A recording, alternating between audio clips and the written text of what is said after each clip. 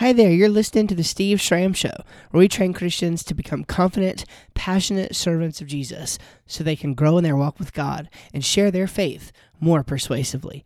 Welcome to the show. Well, we're not going to waste any time this week. We're going to dive back into our interview, the second part of the interview that I shared a few weeks ago with David Paulman on the Faith Because of Reason YouTube channel. Gotcha. All right.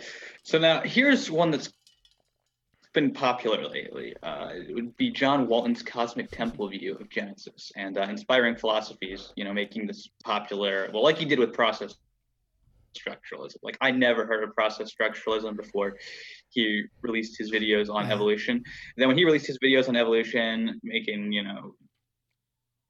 here's the big Christian apologist YouTuber arguing for process structuralism. Now I encounter it everywhere. Well, it's sort of a similar thing with John Walton's view on the cosmic temple. I never encountered this before. Well, before John Walton, because I'd heard John Walton before. But when Inspiring Philosophy, Michael Jones took that interpretation. Now he's popularizing that on his channel, and I am running into this a lot.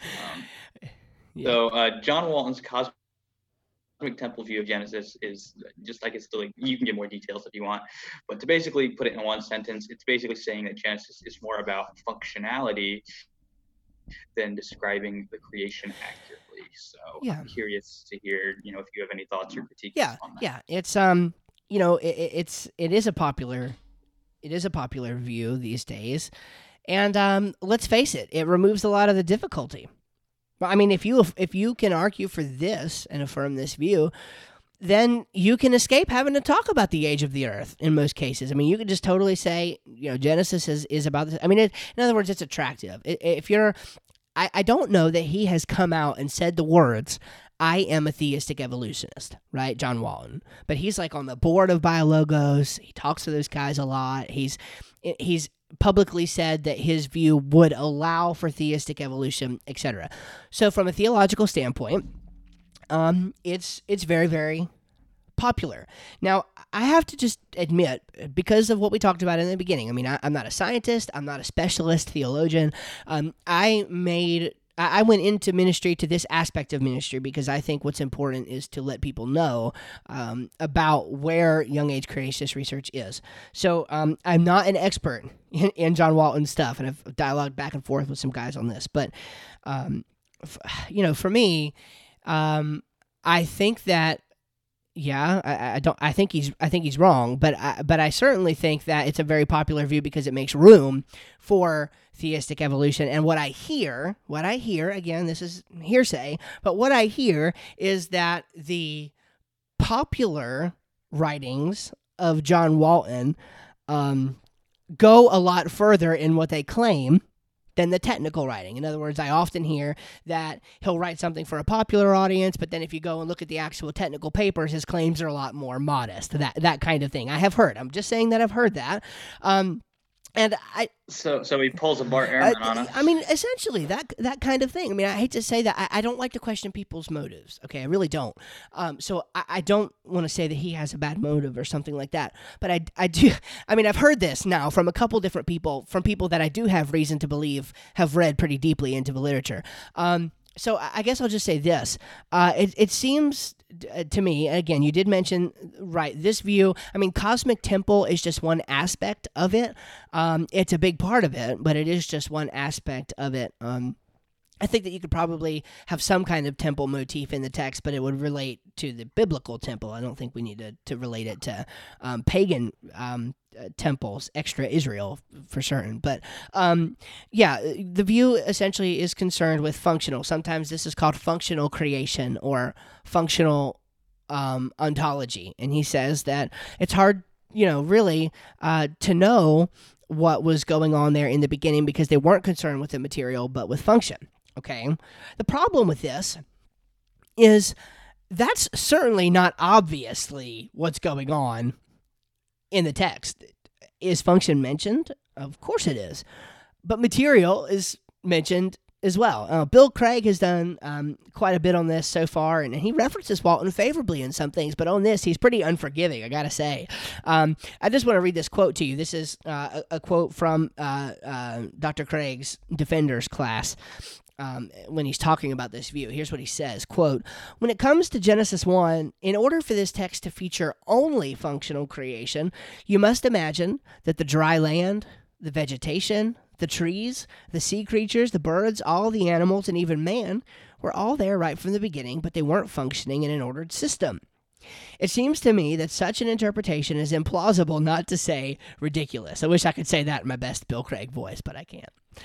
"It would require us to regard as literally false all of the statements about the darkness, the primeval ocean, the emergence of the dry land and separation of the seas, the earth bringing forth vegetation and fruit trees, the waters bringing forth sea creatures, the earth bringing forth animals, and God making man." Now, if he's right about that, think about the implications of having to say that all of those things are literally false because they don't speak directly to the question of function. That seems really difficult to reckon with. So I think that's one problem with it.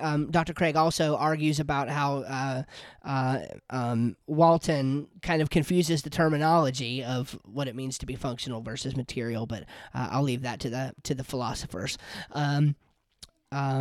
It also should be noted that evidence seems to be spurious for this in other cultures. I think that's kind of the whole thing, is that this is supposed to be where Israel is bathed in the cultures of the other ancient Near Eastern folks. And to be honest with you, I don't think we see that. I don't think that the other ones are only concerned with function. I think there's a lot of material things going on and described in some of the other creation myths, etc. So even that being the case, I think that the biblical data needs to be handled on its own merits because of the great difference in worldview. So that's important. The functional ontology view of Walton works in concert with a lot of other things. Cosmic temple, that motif.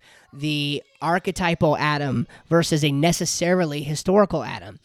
There's a strong emphasis in Walton's view, and these are all kinds of things that follow from the premise that the creation is functional, etc. That the emphasis in Genesis 3 and even throughout the whole redemption story is on order versus disorder, instead, really, of sin and redemption, righteousness, etc. So I think that this view of functional ontology is at least undermined if some of those other things turn out to be either false or unreasonable. And again, I think that the biggest thing is that Walton just simply hasn't demonstrated. He hasn't been able to demonstrate, I don't think, in the Bible that only function is concerned, or that even function is in view. Yeah, it's in view and it is important, but to make the case that that's exclusive, that function is the exclusive intended meaning of the passage or the passages in question, I don't know. I just don't see that. I think you can just read the text and come away with something much different than that. Last thing I'll say on that is Lydia McGrew. She dips her toe in a bunch of different areas these days. She's an analytical philosopher, and I've talked with her a few times. I like her. So she has written a pretty. Her and her husband Tim are good. Yeah, that's right. That's Tim McGrew's wife. A lot of people are going to know him, and yeah, those are some sweet people. And she has written a couple now. I don't know anybody out there who's familiar with Lydia's writing and her blog post. I mean, you need to get some coffee and chill out for an afternoon if you want to read that thing, because it is long and detailed. But I mean, she has written a couple. I don't know how she does it. She must type at 300 words a minute. I don't know, but she has written a couple pretty withering critiques of Walton on this issue as well. She's an analytical philosopher, so she might not have specialized training in Old Testament studies or in ancient Near Eastern studies, but you can bet that she understands how to look and evaluate the evidence, etc. So I think her critique is a good read. Her blog is called, I think, just what'swrongwiththeworld.com or something like that. So easy to find. I'd recommend you checking that out. What's Wrong with the World? I think it's .net. What'swrongwiththeworld.net is, I think, how you get to that. And you can search for John Walton, and you'll find a plethora of fun things to read. Yes, Lydia's she's pretty unrelenting when she gets to critique something. Yeah, yes. Yeah, absolutely. I'll move on to this one, because this is, I don't know if we have to spend a lot of time on this one, but Psalm 90 says that 1,000 years in your sight are like a day that has just gone by. So in the eyes of the Lord, we hear this a lot, that we hear that, well, one day to God must be a lot of longer than it is to us, because the Psalm 90 even says it. Right. Now, on the one hand, I would be tempted to, toss this aside, because it's the Psalms. You don't build theology out of the Psalms. Just no. But on the flip, I had Stephen Meyer point this out, and I found this actually interesting. He points out that this is coincidentally the only psalm that's attributed to Moses, and Moses is also the traditional author of Genesis. Is traditionally believed to be the author of Genesis by conservative Christians, and certainly among young Earth creationists. Even if more conservative Christians are more open than Moses didn't, generally the young Earthers are still going to accept it. Right. So basically, if there's any place that Moses was going to give us an indication on what he thought the word day meant, it would be in this psalm, and he tells us that he looks at it that in God's eyes it says 1,000 years. So that kind of gave more plausibility with that to it, at least to me. So I'm curious what you think about that. Okay, two things. Well, the first thing is, if Moses was going to define what he meant by a day, I think he would define it in the text itself, in the actual context. I mean, we have to interpret via context. We use other places in the Bible to get things, but the immediate context always is where we get the interpretation from, right? I mean, that's Greg Kokel. Never read a Bible verse. Let's go a few verses before, a few verses after, etc., and figure it out. Well, I've already argued. I mean, I think persuasively. I used some arguments from different places, but the bulk of my argument about the days in Genesis was taken from Dr. Robert McCabe. He was the former Old Testament professor. He's retired now at I want to say it was Detroit Baptist Theological Seminary. So that was what he pointed out, that, the word is defined for us multiple times in Genesis 1. We have a day. We have a 12-hour period of daytime. We have what would seem to then be a 24-hour period of the period of time that passes when you have a cycle of daytime and a cycle of nighttime. Whatever time that is, that is a day, according to Genesis 1. So I think Genesis 1 defines it. I don't think Moses has to define it in the Psalms. Now, you are right. We don't build a theology off the Psalms. The Psalms are highly poetic. That seems to be, or at least it should be, a given. This is that kind of language. And again, I would say never read a Bible verse. If you go back and look at the passage, I did this. I didn't write it all down, but if you go back and look at the passage, the obvious implication is it's a theological point that says God is over and above time. He's bigger than you and I. Peter says something similar to this. There's another statement that sounds a lot like this that Moses wrote. And the way Peter says it is, 1,000 years is as the Lord as one day, and one day is 1,000 years. So it reverses itself back on it. It's not the kind of thing that is meant to be taken as a literal statement. And it's one way or the other. We have to look at this. It's either to be taken in this wooden literal sense, or it's not. Okay, now in a psalm, I think that we should always default to not taking it that way, because we understand that the Psalms are songs. They are theological in nature. They're not meant to convey literal historical points like that in most cases. So let's do a reductio on it. If it literally means that a day is with the Lord as 1,000 years, etc., if in God's eyes one of our days is 1,000 years, then that means creation took place over 6 1,000-year periods. That's what it would have to mean, I think, right? Unless I'm missing the point there.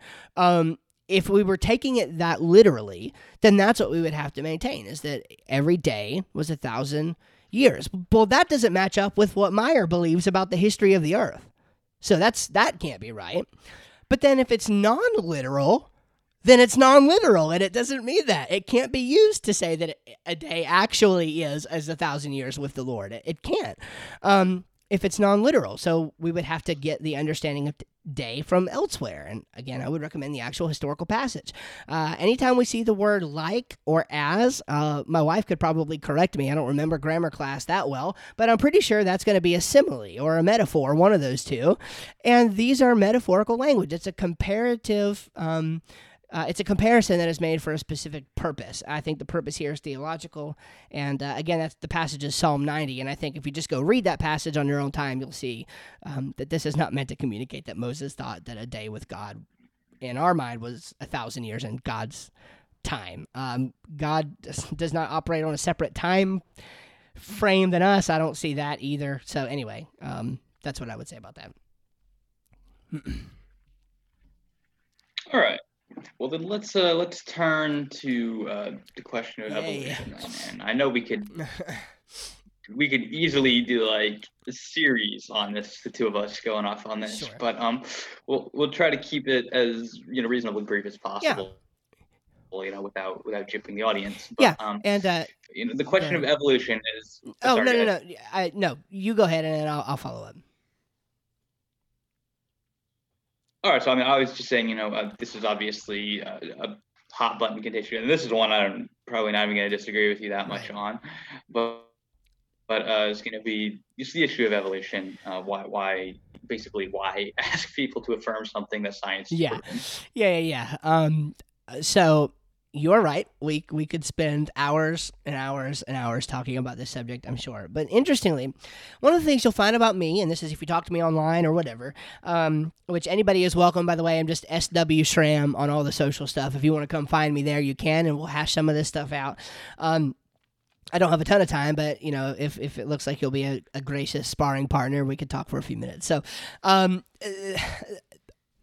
try to distill things down to the most basic, simple understanding of them. I'm not a scientist. If I was arguing with Francis Collins, if Francis Collins was on this call, he would probably tear me up and chew me up and spit me out all day long because I don't understand the inner workings of the science. I can read it and understand it and have my opinions on it, but I'm not going to be able to argue in as sophisticated a way as the guys that I read, for example, who are scientists and are trained in evolutionary biologists. So I try to distill things down. And here's how I understand evolution. Evolutionary biology is a framework, okay? It is a framework through which evidence can be interpreted. There are things that will support evolution that don't necessarily prove that evolution is true, but they lend support for it. It's like I can't stand when people say there's no evidence for this. There are very few things that there is no evidence for. There is some evidence for lots of false views. And I think evolution is one of those things. Now, I think there is a lot of evidence that can be marshaled for common ancestry. I don't think common ancestry is true. I have reasons for that. But I think that there is evidence that can be marshaled for that. The real question is can that evidence be explained in a biblical framework? And I think that it can. So when we look at evolution, I take this down to be a lot simpler than most people do. We could argue the fine details. We could talk for days about the fine details of common ancestry, etc. Whether the chromosome 2 fusion spot, provides sufficient proof that chimpanzees are related to you and I, etc. We could talk about those individual pieces of evidence, but at the end of the day, it's a framework for evolutionary, or it's a framework for biological classification. That's what evolution is at the heart of it. Therefore, evolution is a philosophy. And just as evolution is a philosophy, so creation is a philosophy. There are scientific details, some scientific details which will support evolution. Some of those same scientific details will support creation. Sometimes evolution and creation make the same kind of predictions, believe it or not. Many times they don't. So these are interpretive philosophies. Now, the creation interpretive philosophy for biology is called baraminology. And this, I might by habit say baraminology. I've heard it said both ways. I don't know. It's one of those. The word baramin is derived from Scripture. It simply means created kind. The Hebrew word min is thought to basically mean kind. It's when the Bible says that something reproduces after its kind or whatever. This is the word that's in view. Bara, of course, is a biblical word, means to create, Hebrew word. So these are the created kind. So the project of young age creationist biology is to find out what the created kinds were. Now, this is ongoing work. I mean, this is the term baraminology, the actual the method that was developed called baraminology wasn't developed until 1992, I think, is when the paper was released on it. So it's new. I mean, in scientific terms, I mean, this is new stuff. It was developed by Kurt Wise, and he was working on the shoulders of people who have gone before him, like Frank Lewis Marsh, and there were others in the Seventh-day Adventist community. A lot of the early creation scientists, and a lot of them even today, were Seventh-day Adventists. And it doesn't mean that they were wrong. It just means that they were the first ones to tackle this from a scientific perspective. Okay, so anyway, he starts on creating this method of what is called systematics or biosystematics, called baraminology. Now, today, in evolutionary biology, there's been multiple ones of these over the centuries, over the years rather. One was called evolutionary taxonomy, another one was called phonetics, and the most recent one is called cladistics. If you ever watched a R.N. Ra debate on young age creationism, he goes on and on and on about this. So cladistics. This is the method of biosystematics that is used in evolutionary biology, and the creationist counterpart to this is called baraminology. Now, here's why I laid all that out. Remember, I told you I was trying to make this as simple as possible, distill this down to the real issue.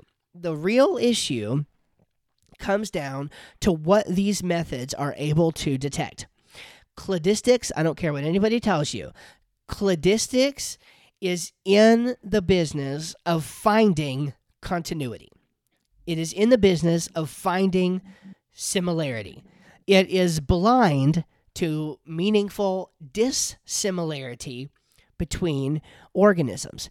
And if we look in the Bible, we have clear justification for seeing similarities and differences.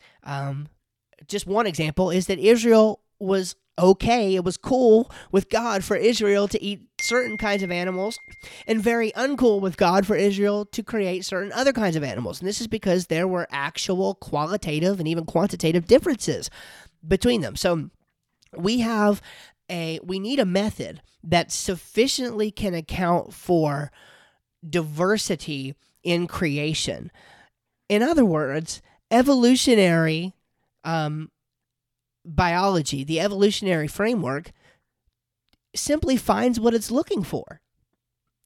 If you're looking for continuity and your method only gives you continuity, then you're going to find continuity. That's why we can make these phylogenetic trees, etc. That's why those who affirm common ancestry can build a tree of life, even if we may disagree with parts of it, etc. But that's why they can build a tree of life that has these classifications and these arms going this way and that way that show this relation all the way back to one universal common ancestor.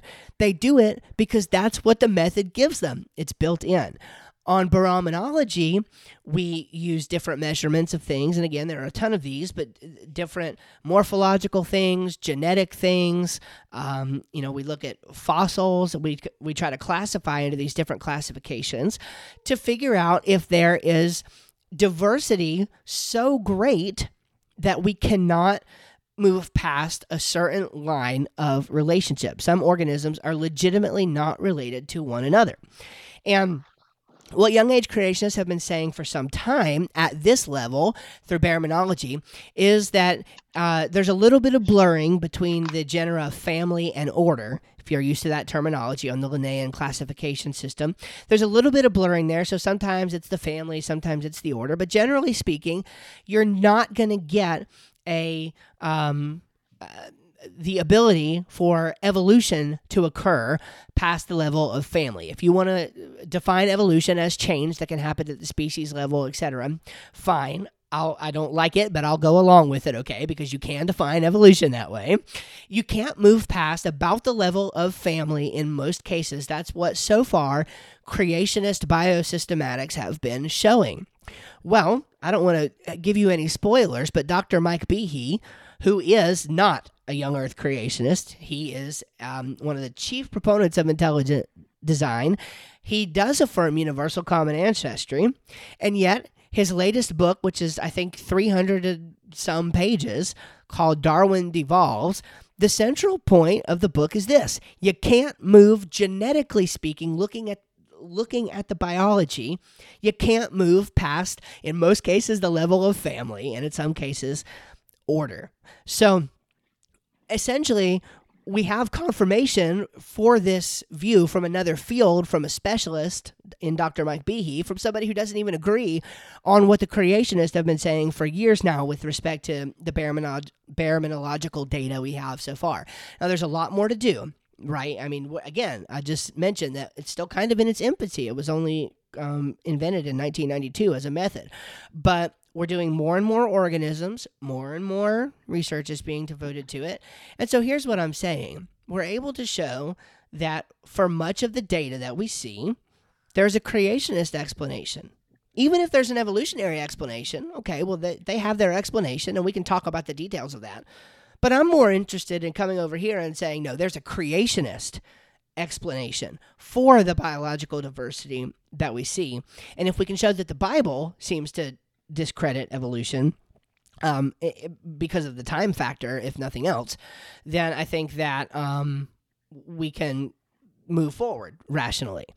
So that's one thing. You sent me a couple questions ahead of time, and one of the things you said about this is, why ask Christians to affirm that evolution is false? Do I have time to just read through a quick little list of things that I wrote down about why? It's real quick. Yeah, you can. We got about like 10-ish minutes left. So okay. we still we got to get it. We got to get a move on. You might have to do a 2-parter here, unless you got a burger to go eat or something. I don't know. Well, I won't read through all of those. I think you're going to probably do some videos at some point on theistic evolution, so I will let you take charge on that. Needless to say, is I've got a list of probably between 10 and 15 things that I wrote down in about 3 minutes, literally, of thinking about it, that things that have to be true, almost by necessity, if theistic evolution is the case, and I think they are all very bad things. So maybe suffice it to say that I'm not a non-evolutionist because I don't think the data can support it. But the primary reason is I think that biblically it's a disaster, to be blunt. So anyway, there's that. Yeah, I'm working on an 8-part series. My first, it's going to be on intelligent design, but my first video should be out probably later this week, and then my second video is going to just be a full-blown critique of evidences for common ancestry, and then the 8th episode is going to be a critique of theistic evolution. So awesome, great. There will be stuff coming up on that. Great. That's great. Yeah, let's just, we take short answers on these. Let's do it. Yeah. But science proving the Earth is 4.6 billion years old. I'm sorry, we're not going to have more time for this, but no, it's work after this. So. No, that's fine. But carbon-14 dating, ice cores, and starlight problem. Yeah. Just a brief explanation of those is that carbon-14 dating, we basically know. I'm going to botch the explanation, but basically things half-life, and we can measure that, and if we go back enough, we get about 4.6 billion years old for the Earth. With ice cores, we know that how many layers of ice get put in an ice core per year, and so by calculating that, we get much older than young Earth creationism will allow for. And then as far as starlight goes, we know how many millions or how fast light can travel, and we know it would have taken millions of years for us to be able to see it. And since we can't see it, it would then follow that the Earth is millions of years old. Yeah, sure. So I'm going to give you the too long, don't read, or however you say that, too long to read on it first, and then I'll go back and answer those briefly. I think the most important part of our conversation is maybe the way we're going to wrap this up. So let me just be brief about these, but the bottom line is each one of these. Now let me just say that carbon-14 dating, I wouldn't say they necessarily botched the explanation. It's just that carbon-14 dating is not what gives us millions of years. Actually, we can't get much past 60,000 years with carbon-14 dating. That's a specific kind of radiometric dating, and actually past 12,000 years, or even actually it might be less than that. I think in order to reasonably get to about 12,000 years or so, because of where we have the oldest living trees, you actually have to use dendrochronology, tree ring dating, to confirm those dates. It's called calibrating the method, and again, that's uncontroversial. This is what they do. So, carbon-14 dating, it doesn't really phase creationism that bad. Actually, in a lot of cases, it helps us because we have diamonds that are millions of years old that should not have any C14 in them that do. We have other organisms. Oh my goodness, I cannot say that. Other deceased, formerly living creatures and such that have C14 in them that are supposedly millions of years old, so thus they should not have C14 in them. So C14 is my friend. Other methods of radiometric dating, though, as well as the starlight problem, as well as the ice core problem. Each one of these, the bottom line, is that most critiques that I see of the young age view on this assume the assumptions necessary, right, okay, for the old age position to be true. So you can't critique young age creationism using old age creationism's assumptions. That leads to straw men very quickly. That's not how it works. So with radiometric dating as a broader discipline, for example, this is the really interesting question, is there are assumptions that go into radiometric dating that may not be true. Now, some of those assumptions, and there are three, basically it's that we know the amount of daughter versus, and you'll have to look up the technical stuff on this on your own time because we don't have time, but basically we have to know that there was a certain amount of what was called the parent element at the beginning. We have to know that there was none of the daughter element in the mineral or whatever it is that we're testing. We have to know that there was no contamination over the years, and we have to know that the rate was consistently the same. Those first two assumptions are helped out by something called the isochron dating method, and it gives us reason to think that the Earth really is billions of years old, for sure. I mean, if you're taking that data at face value from the isochron method, we could get there, except that it doesn't address the question of the rate of decay. The question is the rate of decay constant really over time? And I think that the answer to that is clearly no. Most rocks give evidence both of the fact that a long time, radiometrically speaking, a lot of decay has occurred. That suggests that these things have been there for a long time, billions of years in some cases. However, those same rocks, the vast majority of them have indicators of youth in them. And we don't have time to get into what those are, but the rocks and the fossils, etc., that you're testing on this stuff, they have indicators both of youth and great age. And the most reasonable, I think, explanation of this is that something happened in the past which would have caused those rates to be accelerated. So that, coupled with the fact that just scores of examples of inconsistencies in radiometric dating, we can observe. We have rocks where part of the rock dates inconsistently with another part of the rock. We have rocks where different methods give significantly different dates, millions and millions of years, significantly different dates. We have rocks that we know are young by observation. They formed in our lifetimes that date radiometrically as old, again, because some of these assumptions. So it seems to me that radiometric dating only works flawlessly, so to speak, on those ones that we don't have definitive evidence in the future, or in the present, I should say, are actually young. So that is a little spurious to me. But I'm going to recommend resources here in a little bit, and just don't take my word for it. Trust me, there are guys who can argue this much better than me. But the bottom line is this. Even if the one method shows, the isochron method, that two of those assumptions can be overcome, the one assumption, and it's the crucial one, cannot be touched by the isochron method. And the actual rocks seem to tell us that we have indicators of both youth and great age. So we have to work that out. And spoiler alert, creationists think the flood provides an explanation for that. Ice cores, okay, same exact thing, right? The way we understand ice cores has everything to do with our assumptions about how long they were in place, and thus how much compression they experienced. I think Paul Garner makes probably one of the best arguments I've seen for this in his book, The New Creationism.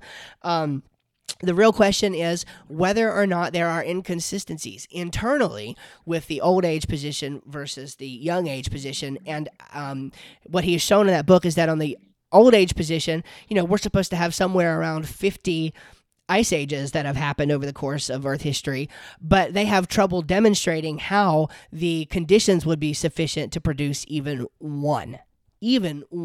So the ice core, we can't even talk about the ice cores until we talk about whether or not the thing was possible for it to even happen. And on creation, we think we do have a pretty good explanation for why a single ice age, we think there was only one, happened. And it followed the flood. So I'd encourage you to check out that resource for that. Ice cores proper aren't the problem. I think the data can be better explained by a creationist scenario. Finally, starlight. This is just another scenario where you have to look at the assumptions that go into what you're looking at before the evidence can be properly assessed. So any critique of recent creationism using Big Bang assumptions just aren't going to work. The question is there internal inconsistency? Is there good evidence for a Big Bang? Yes. Is there legitimate evidence in our universe that is puzzling on Big Bang cosmology? Oh, yeah, there are definitely those things.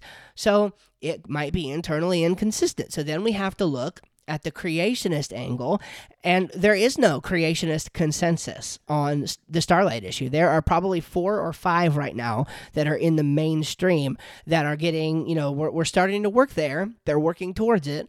Every few years we have what's called the International Conference on Creationism, and that's where all the smart guys get together and talk for a couple days. But there are a few theories that are perfectly consistent with what we know about the universe. They're consistent with relativity.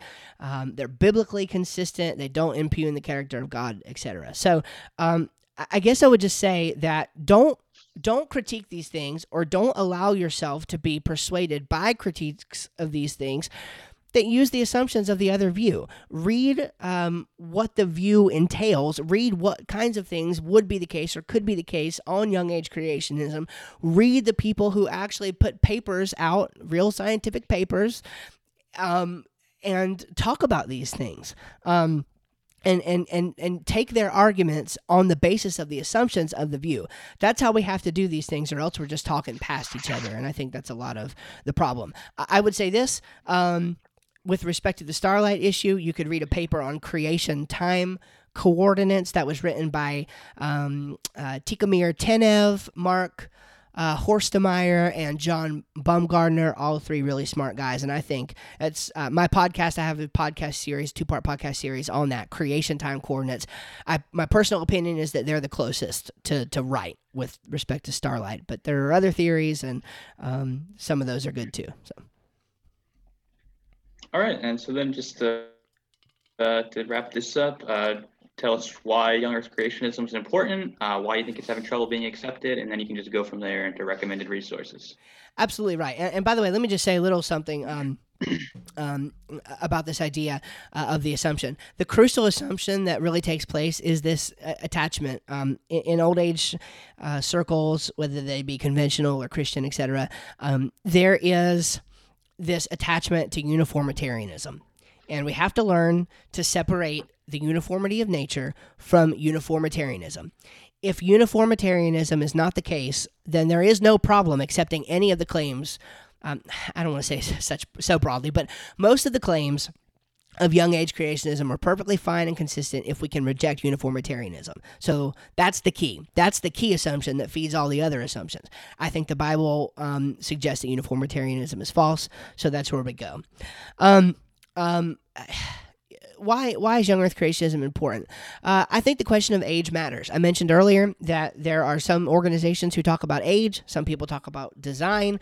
Everybody has their own kind of thing. I think that because the implications from a historical reading of the Bible tell us something about the age, I think it matters. I think that death before the fall matters. I mean, if you can explain that away biblically, or explain, I don't want to say explain it away, but if you can explain that differently biblically, then fine, we can talk about that. But I think the Bible is clear that there was no death before the fall. And if that's the case, then old age creationism of any sort has to be wrong. So that's why it's important. One of the things you asked is, why is it having trouble being accepted? Well, I guess as we wrap this interview up, I'll just go ahead and make everybody mad all at once. Hopefully that sounds good. So I think it's three things. First, young earth creationist popularizers today, many of them come across as jerks. They make grander claims than they should, and they treat those who espouse other views like they are aiming to reject the Bible. I said earlier, I don't want to question people's motive. All I'm going to say further about that is when we question people's motives, we get into trouble. We really do. Let's make an effort as young age creationists, anybody who's listening and a young age creationist, let's make an effort to understand everybody else and make sure that we don't sacrifice that beautiful relationship that we can have as Christian brothers and sisters fighting for the same cause over disagreement on this issue. The second thing, and here's where I say I'm just going to make everybody mad, there is a constant unwillingness that I see to engage with young age creationist ideas from those who hold to other views. I talk to so many theistic evolutionists and old age creationists of different sorts who pontificate publicly all the time about why young age creationism is wrong, but they will admit to me that they've never read it. They've never read the literature. There are lots of scholarly. There's evidence of this in scholarly circles. For me, a lot of it is simply anecdotal. There are lots of popularizers guilty of this. I spend a lot of time correcting people's false ideas about what creationists believe. If all I listened to was old earth creationist popularizers, I would be skeptical of young age creationism too. I don't blame you. Find out who the reasonable and well-argued and gracious young age creationists are. I'm about to tell you some. Engage with their ideas and the research. Even if you disagree, at least engage with the best version of it. And my final point where I'm making everybody mad is this.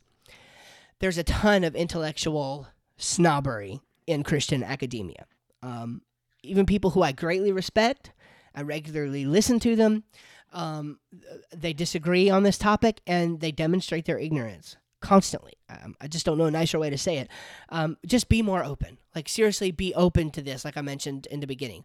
Abrasiveness and motive questioning is wrong, but so is high-mindedness, right? It's all... That's why we can never have a discussion around this without it being atomic. Ken Ham and Kent Hovind, whatever your thoughts on them, they do not speak for all of young age creationism, even if they're the loudest voices. Okay? Don't write it off before you engage with some better resources. Get another perspective on the issue. Do I have time to say just what some of those resources might be real quick? Yeah, okay. Absolutely. Okay, great. And I'm hoping you'll, maybe I can get you a list with links, etc. But I'm really hoping, if you wouldn't mind putting this list in the description on the video, that would just be really helpful, because I really, truly want people to engage. Shoot me an email after this, and I can put it in the description. Okay, I will. Here's I'm telling you the most important one first. It's $10. I know everybody doesn't have time to do this. Okay, not everybody has time to do this. But let me urge you, if you're listening to this, and you are someone who publicly writes, speaks, podcasts, anything of that sort,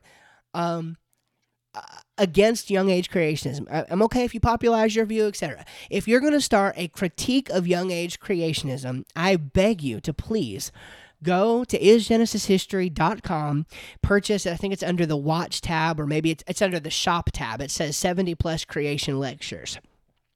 It's the IGH Educators Conference from 2017. Most importantly from this conference, there are two videos I think you have to see. They're from Kurt Wise.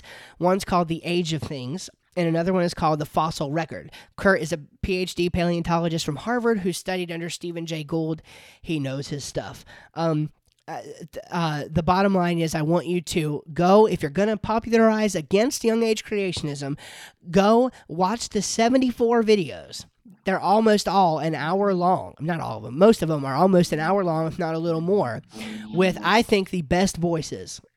These are the people who I trust with the message of young age creationism for the most part. It's literally the most data-packed, research-packed, etc., from a gracious tone that you can possibly get. And you're not going to get any more information in this pack, any more information from reading papers and stuff than you can get in these videos. And I think they're just great. So if you do nothing else, if you're going to pontificate against this view, check out the Is Genesis History Conference. Just go to isgenesishistory.com and you can get those videos there. Some of those videos are available on YouTube. So again, you can check those ones out for free, and I still encourage you to buy the rest. Just a couple other things. The New Creationism. It's a book by Dr. or I don't think he's a doctor, but I think he master's in engineering, or no, it's biogeography or something like that. It's a book called The New Creationism. Super, again, gracious guy, well argued, gives the most accurate view of young age creationists as of 2010. Anyway. The Quest, written by Todd Wood. You need to read that to get an idea of the attitude of most modern creationists, the ones that aren't the loudest voices yet, but the ones that are making a big impact in academia with respect to creationism. So that's The Quest by Todd Wood. Faith, Form, and Time. It's a book by Dr. Kurt Wise, who I mentioned a minute ago. You got to get that. It's old information, 2002, 2003, but still some of the best stuff out there on creationism. And, those are the ones I truly wanted to mention. There are others in the list, but for time's sake, I won't mention those. I'll give those to you, and other people can check those out. But those are the main things, and specifically that conference, the Is Genesis History Student and Educators Conference, is going to give you the information that you need to accurately represent young earth creationism or young age creationism when you're speaking in public about it, when you're thinking about it, and when you read other people who have things to say against it. That's where you're going to get the best stuff from all angles: science, theology, biblical studies, archaeology, the whole nine.